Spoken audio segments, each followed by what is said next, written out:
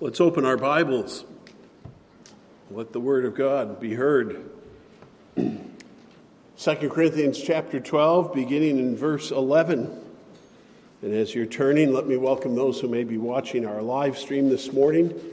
We'd love to have you join us.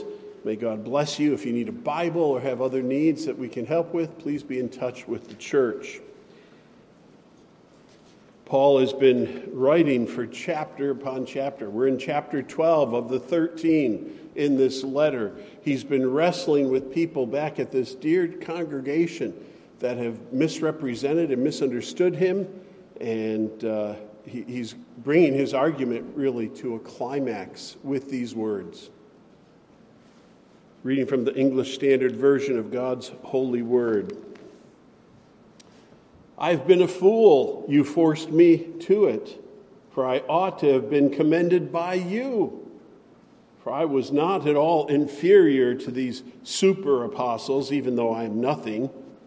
The signs of a true apostle were performed among you with utmost patience, with signs and wonders and mighty works. For in what were you less favored than the rest of the churches, except that I myself did not burden you? Forgive me for this wrong. Here for the third time I am ready to come to you, and I will not be a burden, for I seek not what is yours, but you. For children are not obligated to save up for their parents, but parents for their children. I will most gladly spend and be spent for your souls.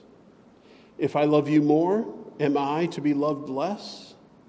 But granting that I myself did not burden you, I was crafty, you say, and got the better of you by deceit.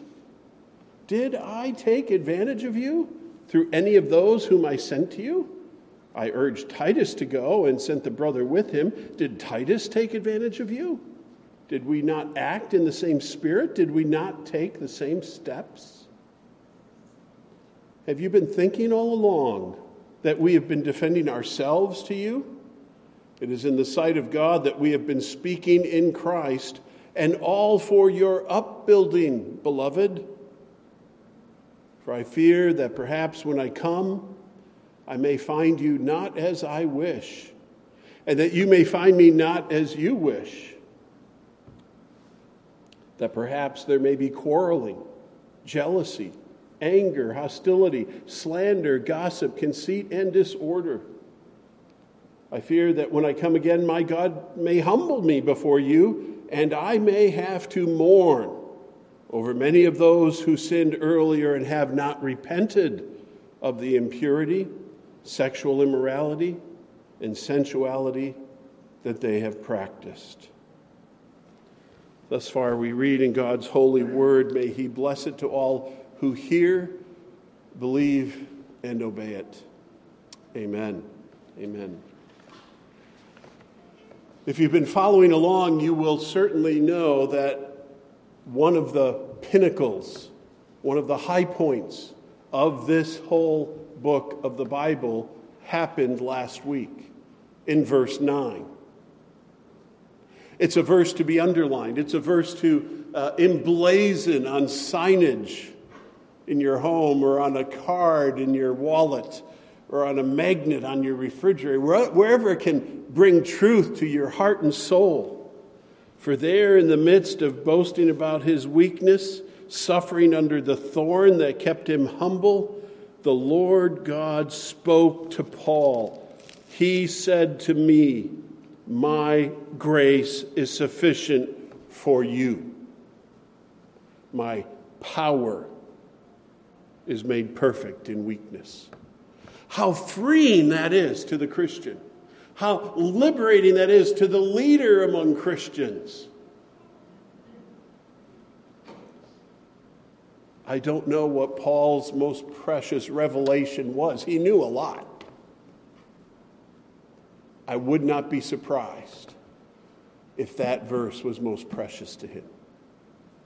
The words of his God, "My grace is sufficient for you. God's grace saves us and brings us into a right relationship with him. It's by grace you've been saved, and this through faith. It is not by works, lest any man should boast. We're saved by grace, and then we're sustained by grace. We're empowered by grace to live the Christian life, even though we're weak. And the world is broken, and much of the church is in disorder at times. That pinnacle, that verse, is followed today by the rest of the chapter, where Paul basically says it's time for some accountability. That grace has been at work in me. God's power has been at work in me. And now it's time for you to deal rightly with that, to recognize that, to receive the gospel ministry and to respond properly to it, and to leave your sins. Accountability will come.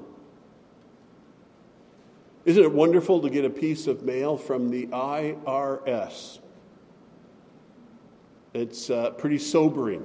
It's one thing to get bills, and what's in the mail? Just bills. But all of a sudden, here's a notice from the IRS. And if it's really thick, it's a little scary, all those papers. Because we fear that maybe we've done something wrong, or the government's going to scrutinize us.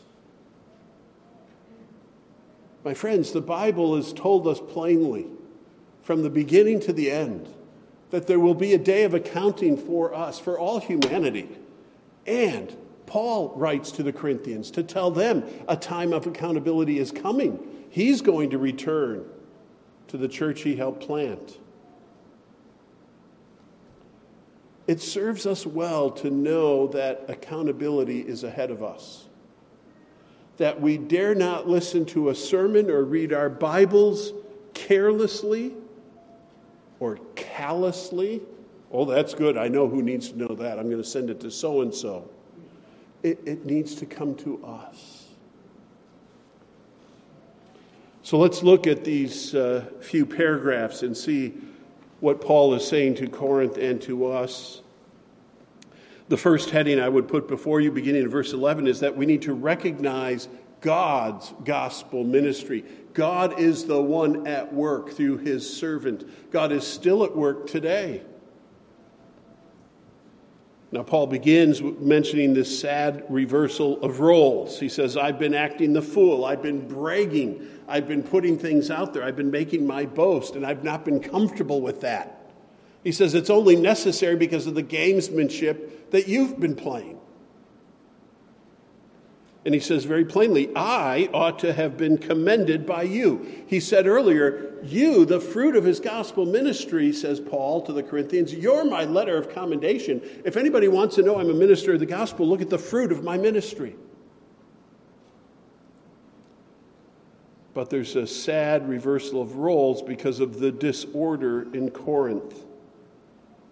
They should have received God's apostle with gratitude, instead of letting Paul stoop to these foolish arguments and force him further away from the humility he longed to practice.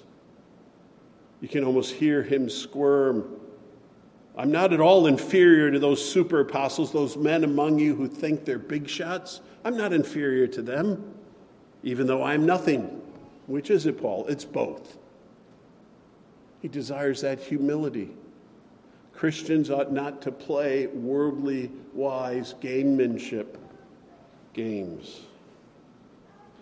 And Paul goes on here to say that it was God's ministry that was upon him, and they should have seen the signs. Signs were given to them.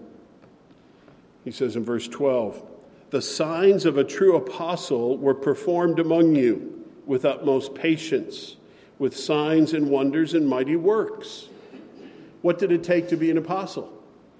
We don't have time for a history lesson this morning, but if you remember from the book of Acts, the apostles were those that Jesus commissioned and sent out. They were originally 12 of his original disciples. Judas fell away. So the 11, right in Acts chapter 1, said we need to pick a new man to be with us. And the Spirit led Peter through the process, and there were two requirements. You had to have been with Jesus since the day of his baptism through his resurrection and need to be a witness of the resurrection.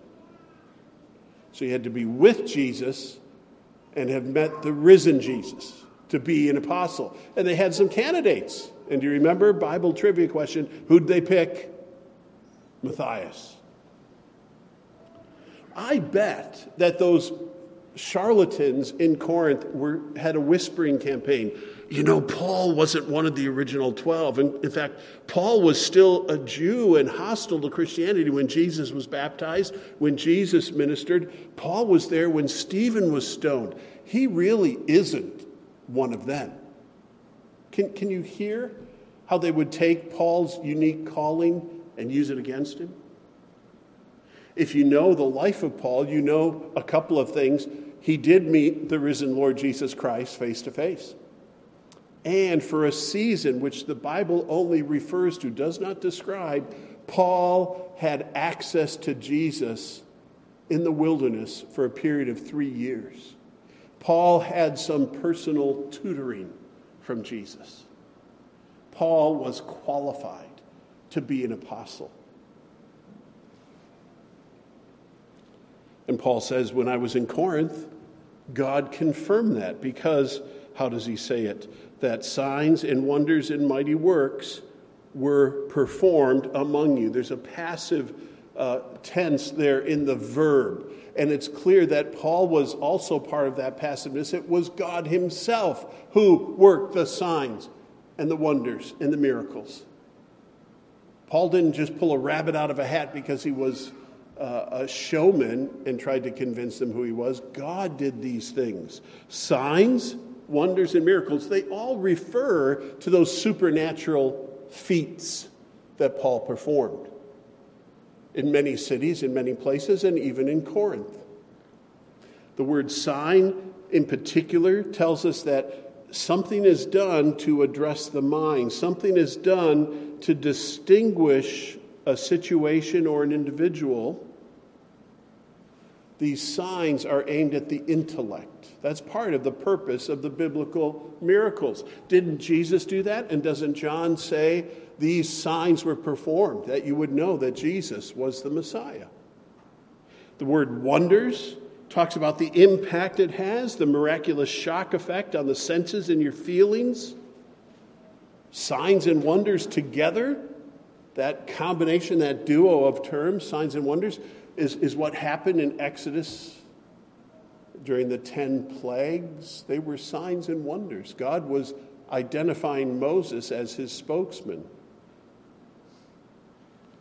In Acts chapter 2, we heard of the early church gathering. Acts 2:42, they devoted themselves to the apostles' teaching and breaking of the bread and the prayers and the fellowship. In Acts 2:43, it says, and awe came upon every soul, and many wonders and signs were being done through the apostles.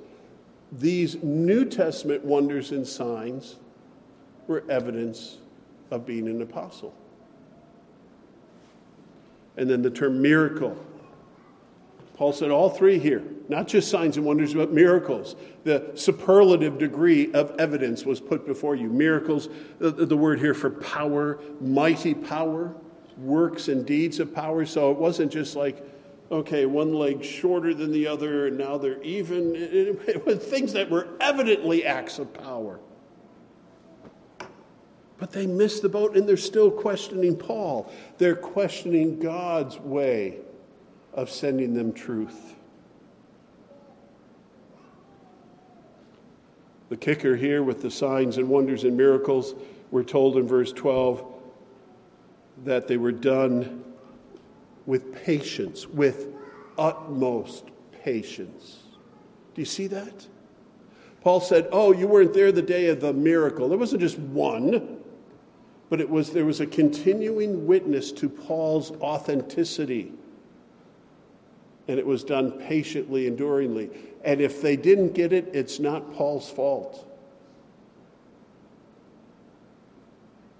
This great patience, this great endurance, Paul would write about in Colossians 1:11, as he prayed, being strengthened with all power according to his glorious might, for all endurance with patience and joy. That's how Paul prayed for those believers. That's how Paul behaved when he was at Corinth.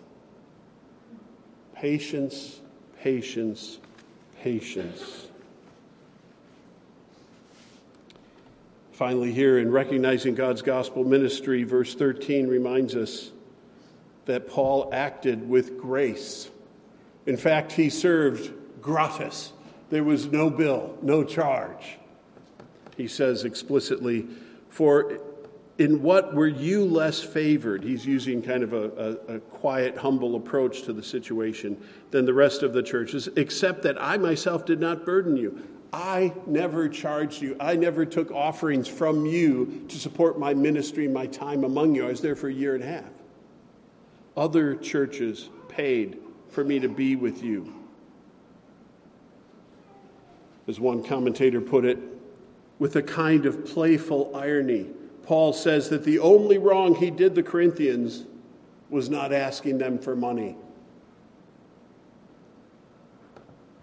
And they couldn't really get their mind around it, and they continue to think that that made him more suspicious, that he didn't act with money.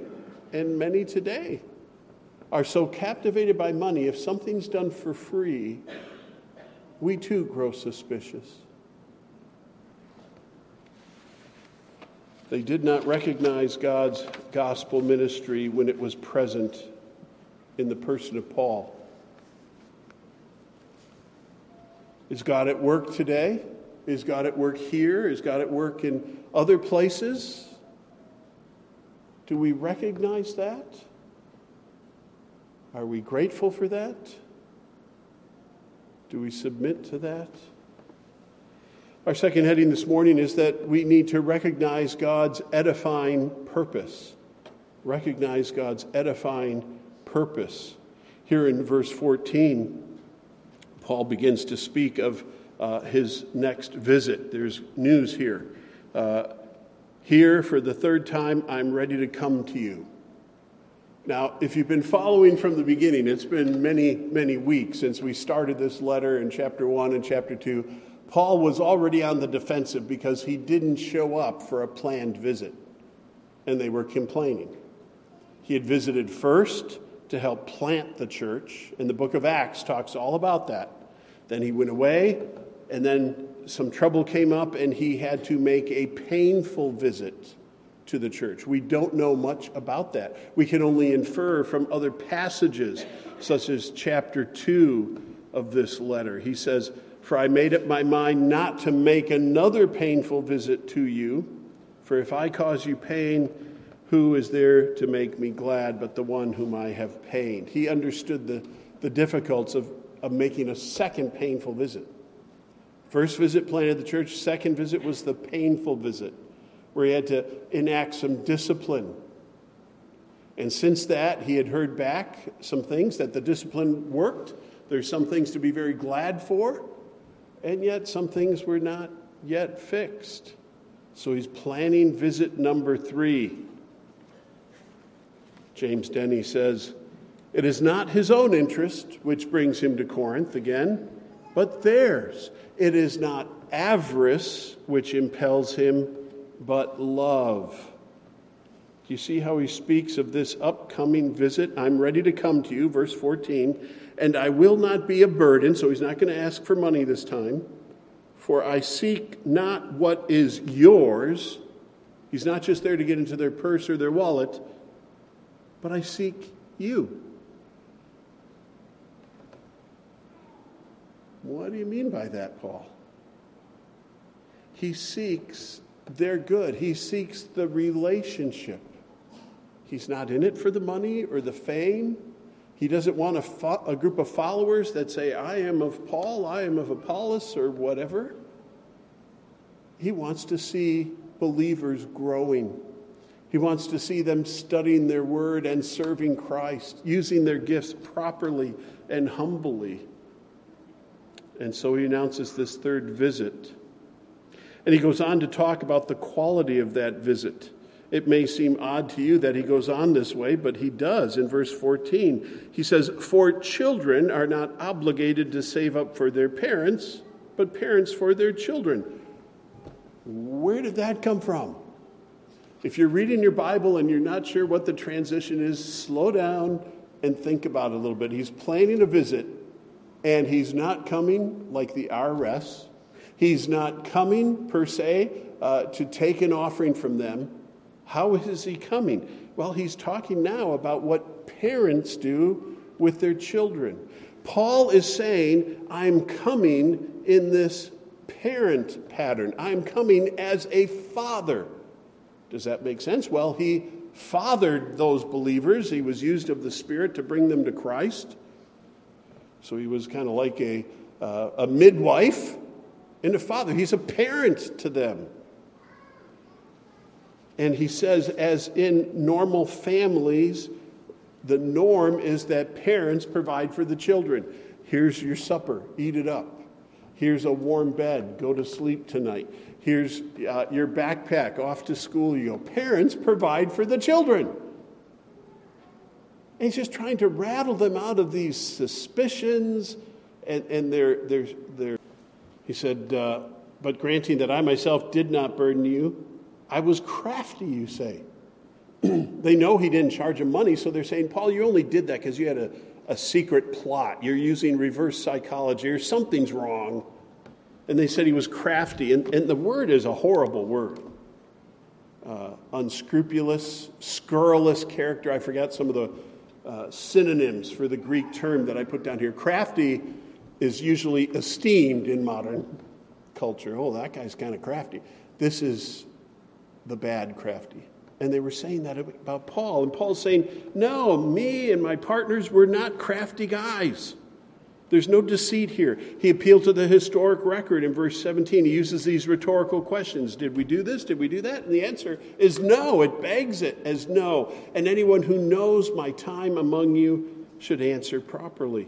He cites Titus, his partner. Titus was esteemed and welcomed by them. They loved Titus. I don't know if he was more handsome than Paul, or more eloquent, or had a winsome smile, or softer tone of voice. We don't know the differences. They were kind of worldly. Maybe they were drawn to worldly differences. But they loved Titus. So Paul says, hey, Titus and I behaved the same way. The same ministry. So he deals head on with those accusations of craftiness. And he reminds us that it's important to be known by the company you keep. We have to be careful of guilt by association. That's a logical fallacy, and it's a wrong conclusion. But the company we keep can also say something about us. If there are partners, if they're those with whom we share convictions. Titus and his character was a help to Paul and helped Paul with his character. And he brings that up in his defense. And finally here, there's a fourth point to this second heading. Paul is not defensive, but devoted. Verse 19 here is a transition. I know it looks like it belongs to the next paragraph, but I find it belongs right between the two. Have you been thinking all along that we've been defending ourselves to you? Do you think I'm just posturing to keep myself out of trouble? Whatever Paul is saying here, he's not saying it just to defend himself. He's not fixing a wounded pride. He says, it is in the sight of God that we have been speaking in Christ, and all for your upbuilding, beloved.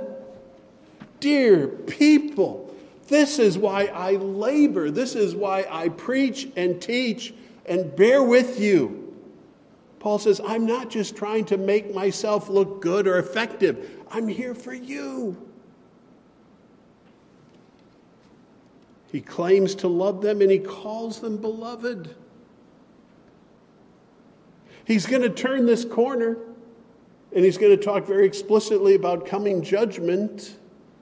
But he says, it's because God wants to use me to build you up. He planted this church. Others have watered and helped it grow, but I'm a part of that too. And this is what you need to acknowledge. Paul is devoted. You know, Paul had spent more time with this congregation than with any other church he planted or wrote to. Right? Not just the 2 letters we have, but there was a 3rd letter that's missing. Multiple visits, commitment of his staff and his partnerships. Oh, you guys better go to Corinth. Help him out. He spent so much time. He was vested. As one commentator said, the apostle seems nearly at the end of himself in trying to win over the Corinthians, but it is precisely at the point where Paul seems on the verge of lashing out at them that we find him overflowing in love.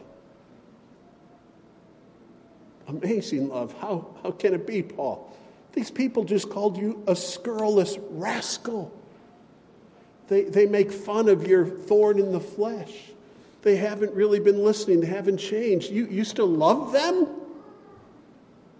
Well, human love, self-centered love, typically only loves what loves it back. But what Paul's talking about here is agape love, God-like love, Christ-like love. He's embodying the pattern that Jesus gave. He came to his own, and his own loved him not, it says of Jesus. Paul persisted with these Corinthians, even amidst contentions, out of gospel love. And Paul points us to Christ time and time again. Paul said, I will spend and be spent. Do you remember back in chapter 8, verse 9? He who was rich became poor, so that we who were poor could become rich. Paul's pattern is Christ. This has been a gospel ministry with gospel purposes, and Paul is just wringing his hands for them to see it.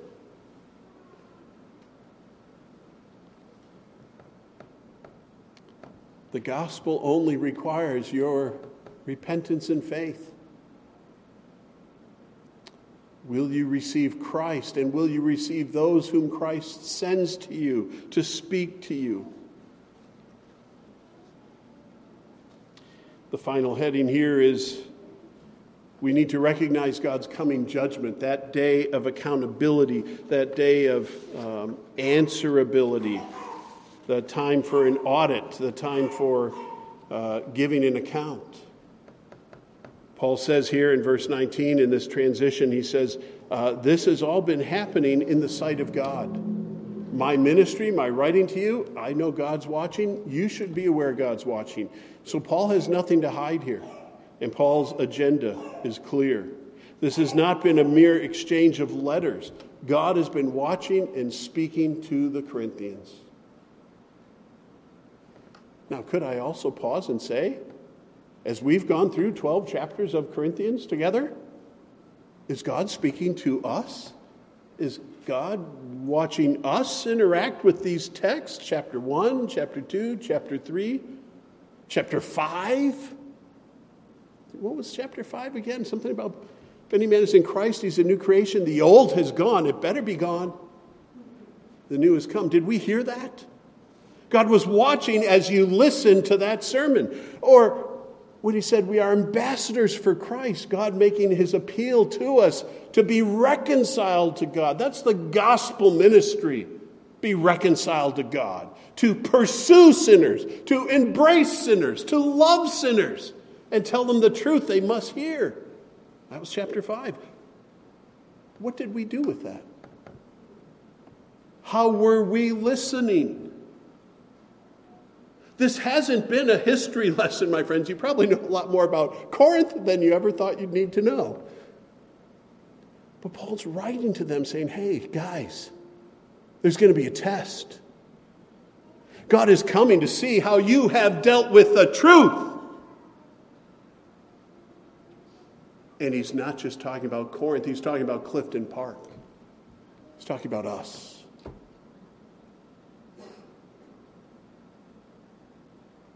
In the sight of God. As we grow up, we all know how to hide certain things when nobody's looking. We can check our teeth or adjust our clothing. We try not to be seen doing things that are unseemly, even more so with sin. But God, his eye is upon us. And he's been watching us take in these 12 chapters. It makes me tremble. It makes Paul tremble. He talks about fear twice here. The Apostle Paul, who had gone through all the stonings and the beatings and the shipwrecks, he's fearful. How does he express it? Back to our text. Verse 20, the first fear. For I fear that perhaps when I come, I may find you not as I wish. Paul's been writing with the help of the Holy Spirit of God to send them truth. And what have they done with it? I may find you not as I wish, and that you may find me not as you wish. Well, what did they wish for? Well, they thought Paul was just a blowhard. He really didn't have it. And they're going to find out he has it. And with the authority of God, he's going to speak truth to sinful behavior, sinful attitudes. And he fears that it's going to result in quarreling, jealousy, anger, hostility, slander, gossip, conceit, and disorder. Paul's first fear is that disorderly conduct will erupt at his arrival. James Denney says when Paul reaches Corinth, it will not be to explain and justify his conduct, either against his rivals or those whom his rivals have misled, but to take prompt and vigorous action against disorders in the church as the apostle of Jesus Christ. The sins listed here in this first list in verse 20, we're not going to pick them apart. They are simply sins of the will, sins of carnality of religion, said one. Religion in disarray, lashing out against the Apostle Paul. It happens. It happens. As people want to do church, people can disagree and there can be contentions. Just make sure what side you're on. It better be the side of truth. It better be a humble acceptance of what God's word says. Paul anticipates this, but he's not going to relent. He is still planning to go. Second fear, right away in verse 21. He continues, I fear that when I come again, my God may humble me before you. Paul, what's going to happen? He's concerned that he's going to have to go into church discipline mode and that he's going to have to lower the boom and that he's going to have to appear judgmental and they're not going to like it. I may have to mourn over many of those who have sinned earlier and have not repented of the impurity, sexual immorality, and sensuality that they have practiced. This isn't a theological disagreement. The Corinthians were pretty well taught. This was a lifestyle issue. This was about their behaviors. This list of sins is a list of self-indulgence, sins of the flesh. Paul had previously condemned these in 1 Corinthians chapter 5. He said, it's actually reported that there is sexual immorality among you of a kind not tolerated even among pagans. It was bad, and it was visible, and it was clearly a case of sin. He said, for a man has his father's wife, and that was tolerated on Sundays and Wednesdays and in between. So he's talking about explicit self-indulgence, sins of the flesh. 1 Corinthians chapter 6, he had implored them to flee from sexual immorality. Every other sin a person commits is outside the body, but sexual immorality, the sexually immoral person sins against his own body. It was this attitude that I know the gospel, I'm saved, but it doesn't matter what I do. Libertine attitude. That's behavior without moral principles or a sense of responsibility.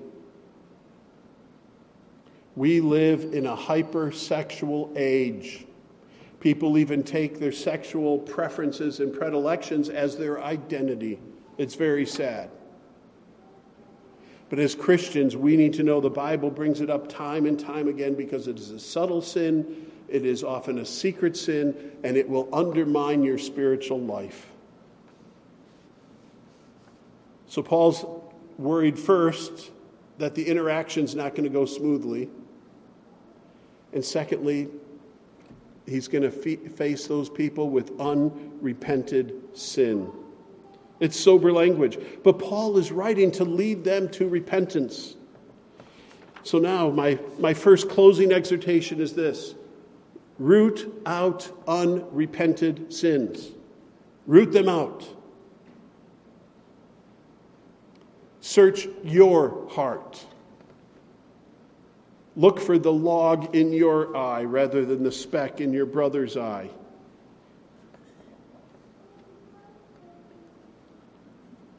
These people, it's been months, if not years, that immorality has continued in Corinth.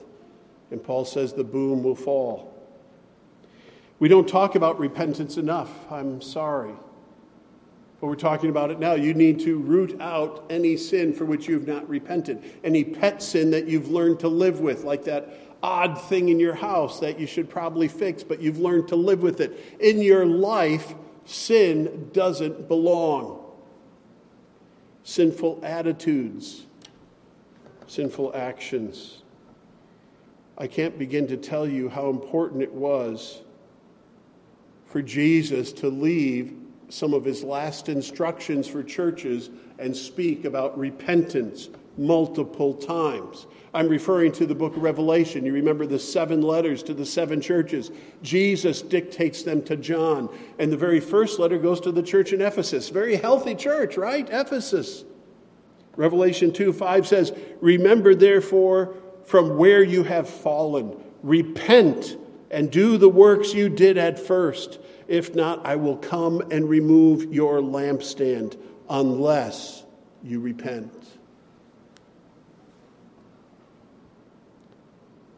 And he goes on, there's 7 letters here. Almost all of them call for repentance. The last one, the church at Laodicea, Revelation 3:19. "Those whom I love," Jesus says to John, and John writes to the church and writes to us.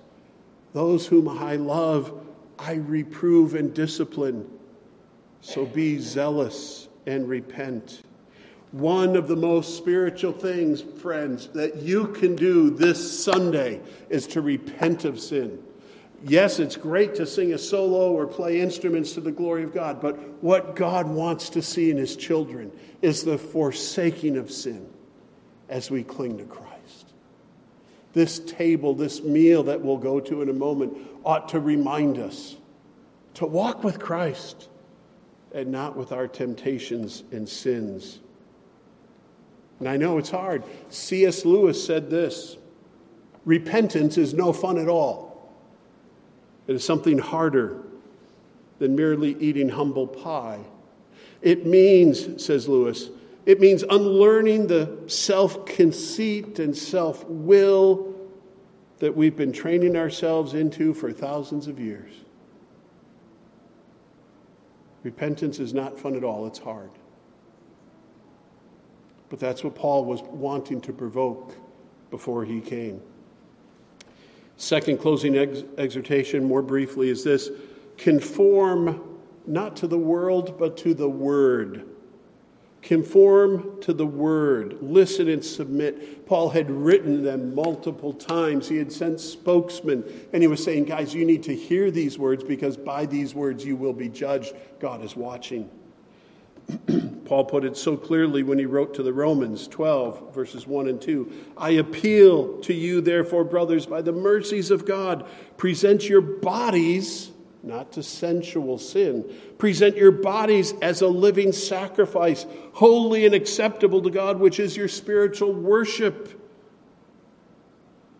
There must be change if you're following Christ. If you're a new creation, the old had better be gone. Romans 12:2, "Do not be conformed to this world, but be transformed by the renewing of your mind. Let your mind be shaped by Scripture." Read the letters of Paul. Read the New Testament. Read the Gospels. Read the Old Testament. You see, the aim of the gospel is not merely doctrinal truth, but lives that connect with God, that delight in his will, and further his interests in glad communion with him.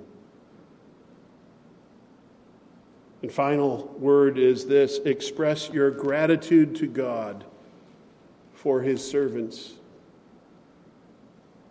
I'm not looking for a well done. But when I see Paul time and time again say, hey, look, you guys should be commending me. You should be paying attention to the ministry. That's what pastors want. That's what preachers want. For the word of God to dwell in you richly, to bear fruit in you. Give thanks to God for those who bring you the word and receive that word. The Lord gives many gifts, not just preachers. He gives some that pray for you, some that exhort you, some that show you mercy, some that use helps with you. All the gifts of the body God deploys to build you up. Be thankful. Be a grateful Christian, especially in the gathering of believers. And may God use his word this day, this word, to show us his edifying purposes and his grace. Let's pray. Heavenly Father, we thank you for your word, even as we've entered into Paul's wrestling with his rivals and wicked men back in Corinth. We see his heart. We see Christ's heart for sinners. We see the warning of accountability that will come. Father, we also see the parent love of provision for our needs, giving us the truth, the milk of the word by which we will grow. Father, take us, whether young or old in Christ, and grow us today. Lead us in repentance and faith today, and get glory in your people gathered here today. We pray and ask in Jesus' name. Amen. Amen.